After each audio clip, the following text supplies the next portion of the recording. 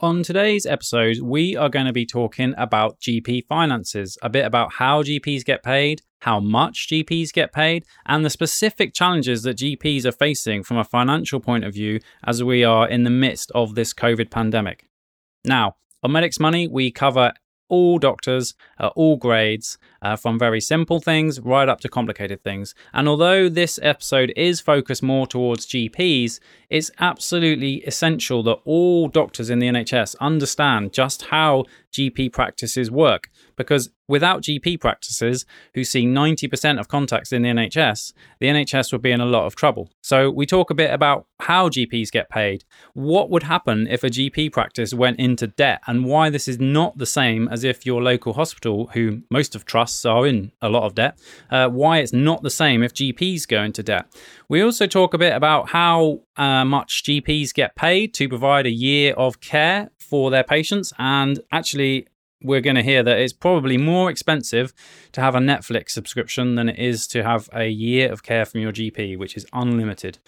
We also talk about the specific challenges that general practices have faced during the COVID pandemic and how we think the government could help practices to overcome these things. So, like I said, this is more focused towards GPs, but really it's essential for anyone who works in the NHS, consultants, other doctors, to understand how GP practices work, because we all work together for the same aim to do the very best for our patients. And it's really interesting to know how GPs are paid and why that is very, very relevant for the NHS. Let's get straight into today's episode. Welcome to the Medics Money podcast. My name is Dr. Tommy Perkins and I'm a GP. And my name is Dr. Ed Cantelo, a GP, but also a chartered accountant and a chartered tax advisor. And yes, you did hear that right. Not only is Ed a doctor, he's also a chartered accountant and a tax advisor. Medics Money empowers doctors and other professionals like you to make better financial decisions. So on today's podcast, I'm delighted to be joined by Andy Powell, who's a specialist medical accountant who recently joined the Medics Money network. Morning, Andy. Morning, Tommy. Great to have you here. Before we start the podcast episode proper, do you want to just tell us a bit about your background and why you're qualified to talk about today's subject? Yeah, so I'm a partner in Mazars, who are a national accountancy firm, but I'm a partner in the healthcare division. We're a specialist division who look after medics across the whole of the UK. And we've got a strong specialism in GP practices, acting for about 350 GP practices and probably 2,600 medics across the country.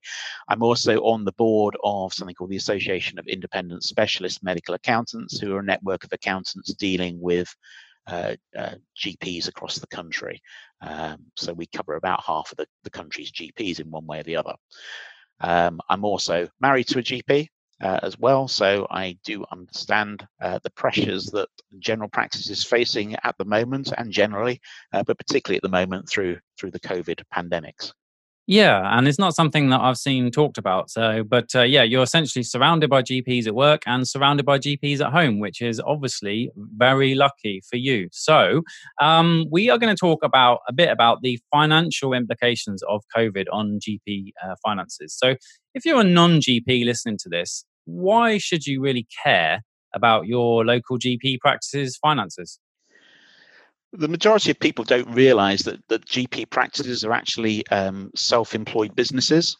So they actually contract their services to the NHS. So you walk into a GP practice, you see the lovely NHS signs, and you just assume it's like a hospital trust. Lots of money, and they employ people, but they don't. GP practices are their own businesses. So the owners of those businesses, the GP partners, or in some cases non-GP partners, the partners are what they get paid to do their job is based on the profits that they earn from the business. And profits sometimes seems in the NHS world a dirty word, but it's not. It's just the difference between the income the practice has and the expenses the practice pay out. So if we have a situation where income is reducing and expenses are going up, then the profits of that business are going down, which means ultimately the partner's income that they take home is going to go down. Yeah. And if the hospital makes a loss, it seems to me as a GP partner that the hospital just racks up a massive debt and everyone sits back and looks at the debt. Now, if my GP practice racks up a massive debt, what could happen to me then? So you're right. I mean, the hospital side comparison is really quite a good one because right at the beginning of the COVID pandemic, we had the government coming out with announcements saying it was writing off all hospital debt. So whether they did or not is probably another matter, but we won't go into that now. But essentially, if the hospital racks up with that debt and it gets written off, it doesn't affect what you earn as it being an employee of that trust, be it the chief executive, be it a hospital consultant, be it a registrar, being it the hospital porter. You still get paid your pay as it's set out in your employment contract. But if it happens at a GP level, they haven't got that write-off option. They go into debt. It's personal debt of theirs. So they have a bank overdraft. It's a personal bank overdraft. And if you have a destabilization of finances within general practice, which sees over 90% of patients within the NHS, that has a massive ripple effect through the rest of the NHS. Yeah, so that's a point I think is perhaps not that well understood by non-GPs, who are probably in the dark about how our finances work. Okay, so let's talk a bit about, the COVID pandemic and the effect that has had on the 350 GP practices that you manage. What's the big themes that are coming out of this and the issues that everybody really in the NHS needs to worry about, but especially GPs running their own practice? Yes, I think we can stick this into the two waves, and hopefully it is going to be two waves, and we won't get into wave 3 later, but we'll never know.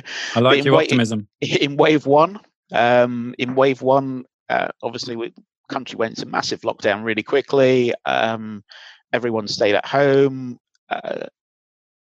The government were very supportive of the NHS at that point in time.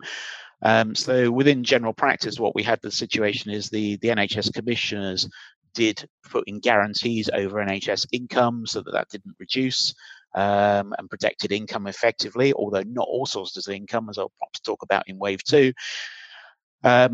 And also from a staff perspective, by far the biggest cost of any GP practice is their staff. So we had people shielding, we had people, not so many people going to self-isolate. It was more shielding at that point in time. But there were also protections put in place that if practices incurred more staff costs due to overtime covering people, then those costs were covered. So we had a sort of double protection on income and expenses. And we also had the situation where I think realistically everyone accepts that in the early wave 1 that actually demand on GP practice face-to-face time went down for whatever reason. And some practices didn't need to employ as many locums. So if you were a practice that relied on using locums, then your locum expenditure probably went down to compensate some of the income losses. I think that's a completely different scenario in wave 2, though. Yeah, I mean, there are a few other things as well. So appraisal was suspended, which definitely took, because my appraisal was due in May, right? So, that was good. And I think, was QoF protected in some way in the first wave? Yeah, so QoF income was protected. So the 2019-20 QoF year, which ended in March because COVID really kicked off February, March time, that was protected as well. So if practice didn't achieve all their quality and outcome framework income targets, they were guaranteed to be paid what they received in the previous year. And you're right, appraisals disappeared. CQC aspects were reduced, which is not a cost on practices, but it's a significant time cost if you're picked out for a CQC visit. So a lot of the administration items that go alongside general practice, which are significant, were reduced at that point in time. Yeah.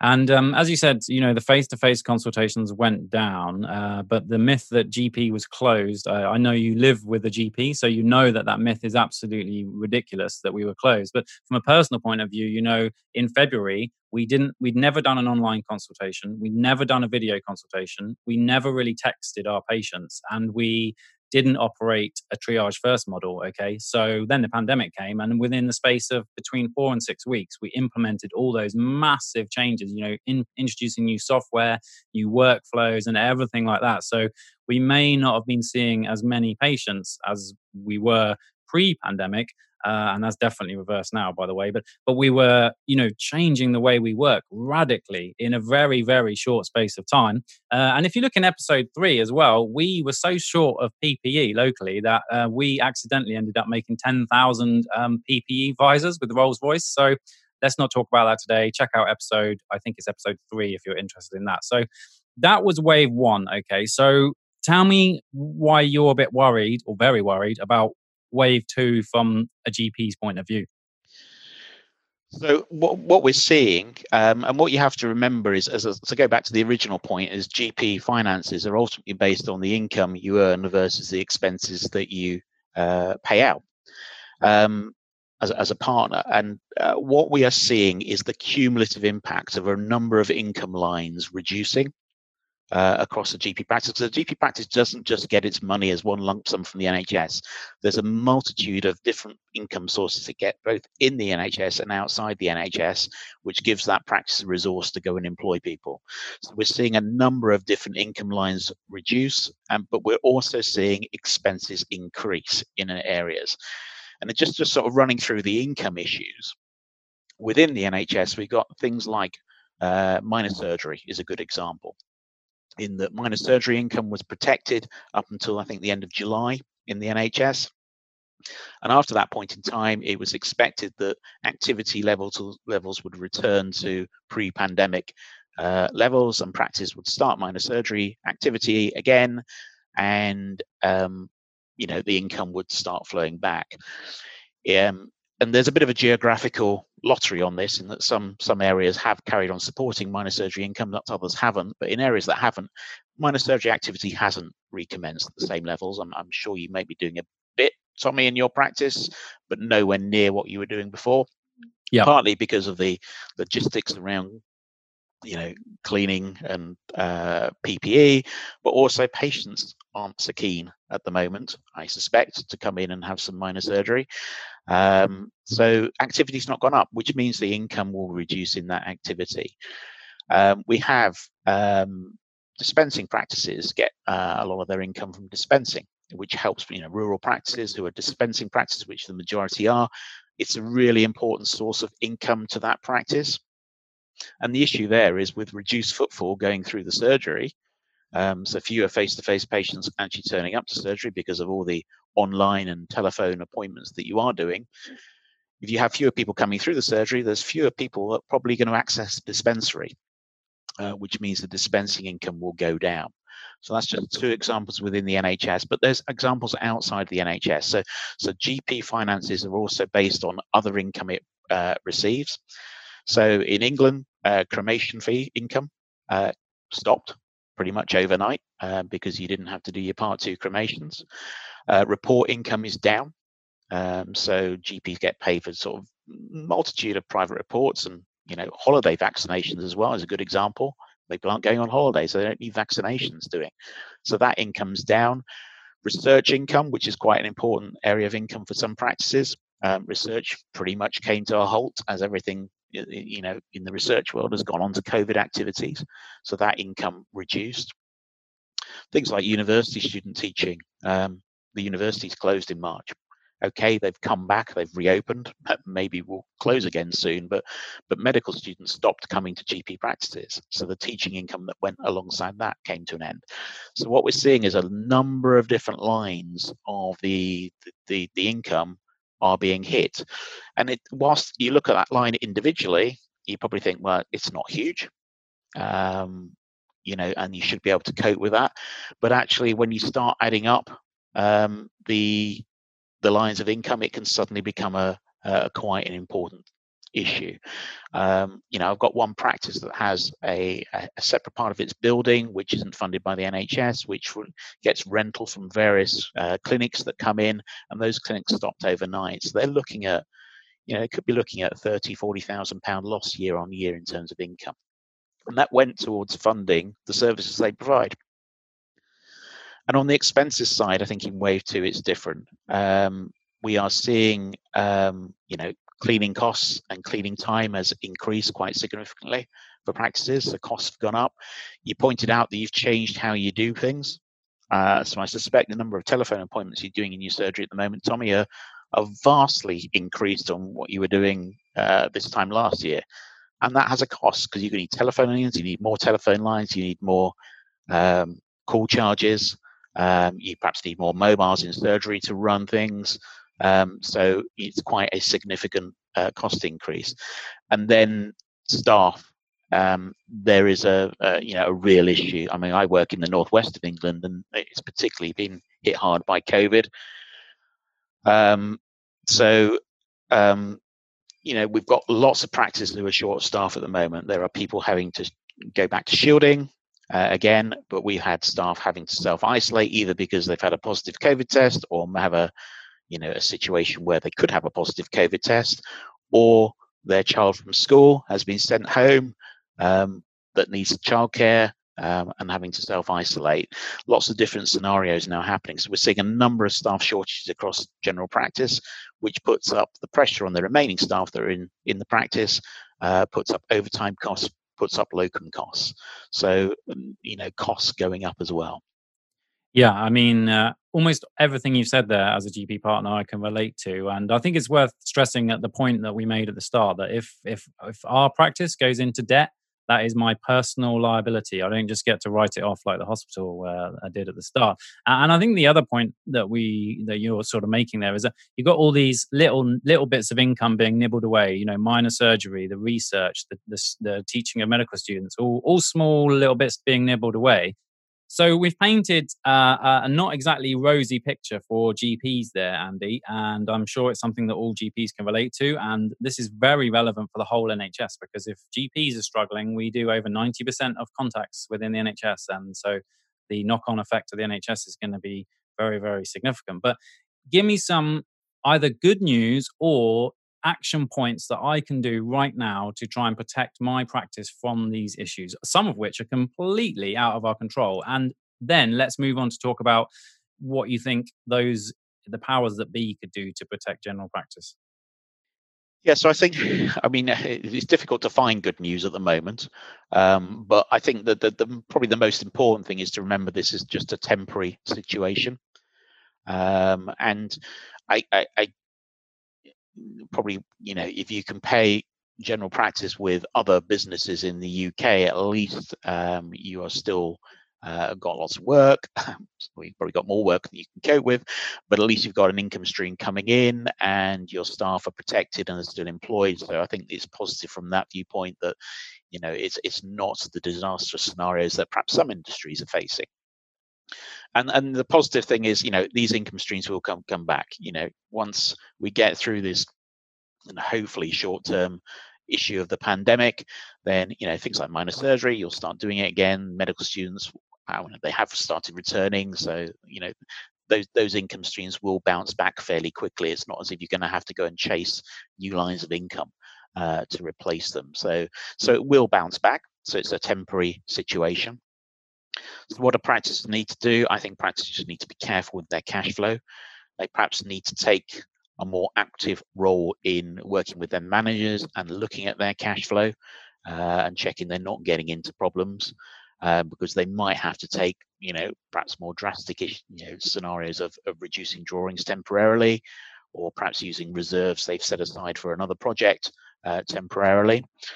So short-term cash flow management is key, really, and keeping on top of that and working with your accountants, is quite important. Generally across the board, I think the NHS and the government have to acknowledge the fact that it's an issue, because if general practice struggles, the NHS struggles. It's clear that, certainly again in the Northwest, some of the hospitals are having to stop procedures again, and that's going to revert back to general practice to look after that workload. So it's going to have to be supported, and it's going to have to be supported by a combination of things. I think they need to put the income guarantees back in place, so to protect income that you had last year, which you just can't do this time round, but it's an important income like the minor surgery. I think they have to put an investment in to cover some of the cost side of things, and I think the technology side of things, which you touched on, is going to be massive over the next few months, but massive going ahead. And it's one of the real positives of COVID, how you, as an occupation, have just completely changed how you do your business. But it needs supporting. And one of the reasons why it did change is a lot of the barriers to change were taken out by commissioners. You could suddenly use software that previously you had to go through huge hoops in terms of apply for and get funding for. Let's get that investment out permanently into general practice and make sure that all the positives are now embedded in general practice.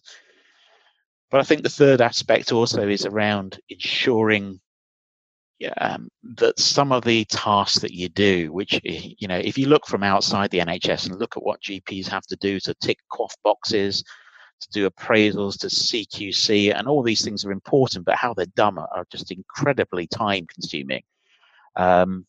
I think you've got to be realistic in that, we're in a situation in the world where things have changed dramatically in the short term, and a business like ours has changed fundamentally, and we've had to accept accounting. Yeah, we're in one of those businesses where we've been encouraged to work from home, and we can't, we're not deemed as being urgent to be in the office. So we've moved to working outside the office and moved to working different ways. But for doing that, we've had to accept there's some things we can't do as we did before. And the NHS always seems to struggle with that. And it always seems to struggle with, actually, no, we need to take down some of these barriers, even if they're temporary and we think they're important, put them back off afterwards, like your QoF top, box ticking. It just seems to struggle with accepting that it's causing problems. So I think it just needs to just get on, let general practice now deal with what's ahead. And the COVID vaccination campaign, is going to be a massive challenge for the whole country. It's not just general practice. Oh, we're going to have it done by Christmas. No worries, yeah? Well, yeah. No problem. Hopefully. I'm being facetious, obviously. A massive challenge, but one that general practice will definitely rise to, definitely. Okay, cool. I mean, that was super useful to go through all of that, and I'm sure all the GPs listening will definitely resonate with some of those points. Now, we are trying to go through a podcast episode without talking about the pension, and I think today we have succeeded because we haven't mentioned the pension. And normally I end the podcast saying, would you, as someone with a private pension, swap your private pension for the NHS pension? I'm not going to ask you that question because it's too easy. Instead, I'm going to ask you one. Ed was an accountant and switched to being a GP. You live with a GP and work with GPs. So would you choose to still be an accountant, or would you be a GP? And if so, why? So luckily, I'm in a household that does have access to the NHS pension through my spouse. So at least I've got that. I don't need to answer that point. So I've got both sides of the equation sorted out for our household. But too easy, yeah. So would I become a GP? Well, personally, no, because I absolutely fear the sight of blood and syringes. So I couldn't do anything like that. But I absolutely admire what you do as a profession. Would I recommend anyone to become a GP? Absolutely. I think it's a brilliant job. I see my wife when my wife comes home, she's had a bad day. It's a bad day because actually something's happened that actually she feels really strongly about for a patient. If I have a bad day, it means perhaps I've added some numbers up the wrong way. I think it's a completely different, pressure you guys are under.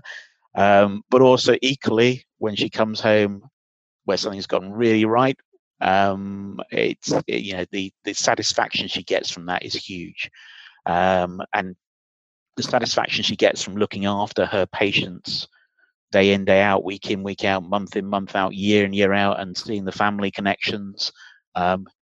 It's one of the most enjoyable aspects she always comments on.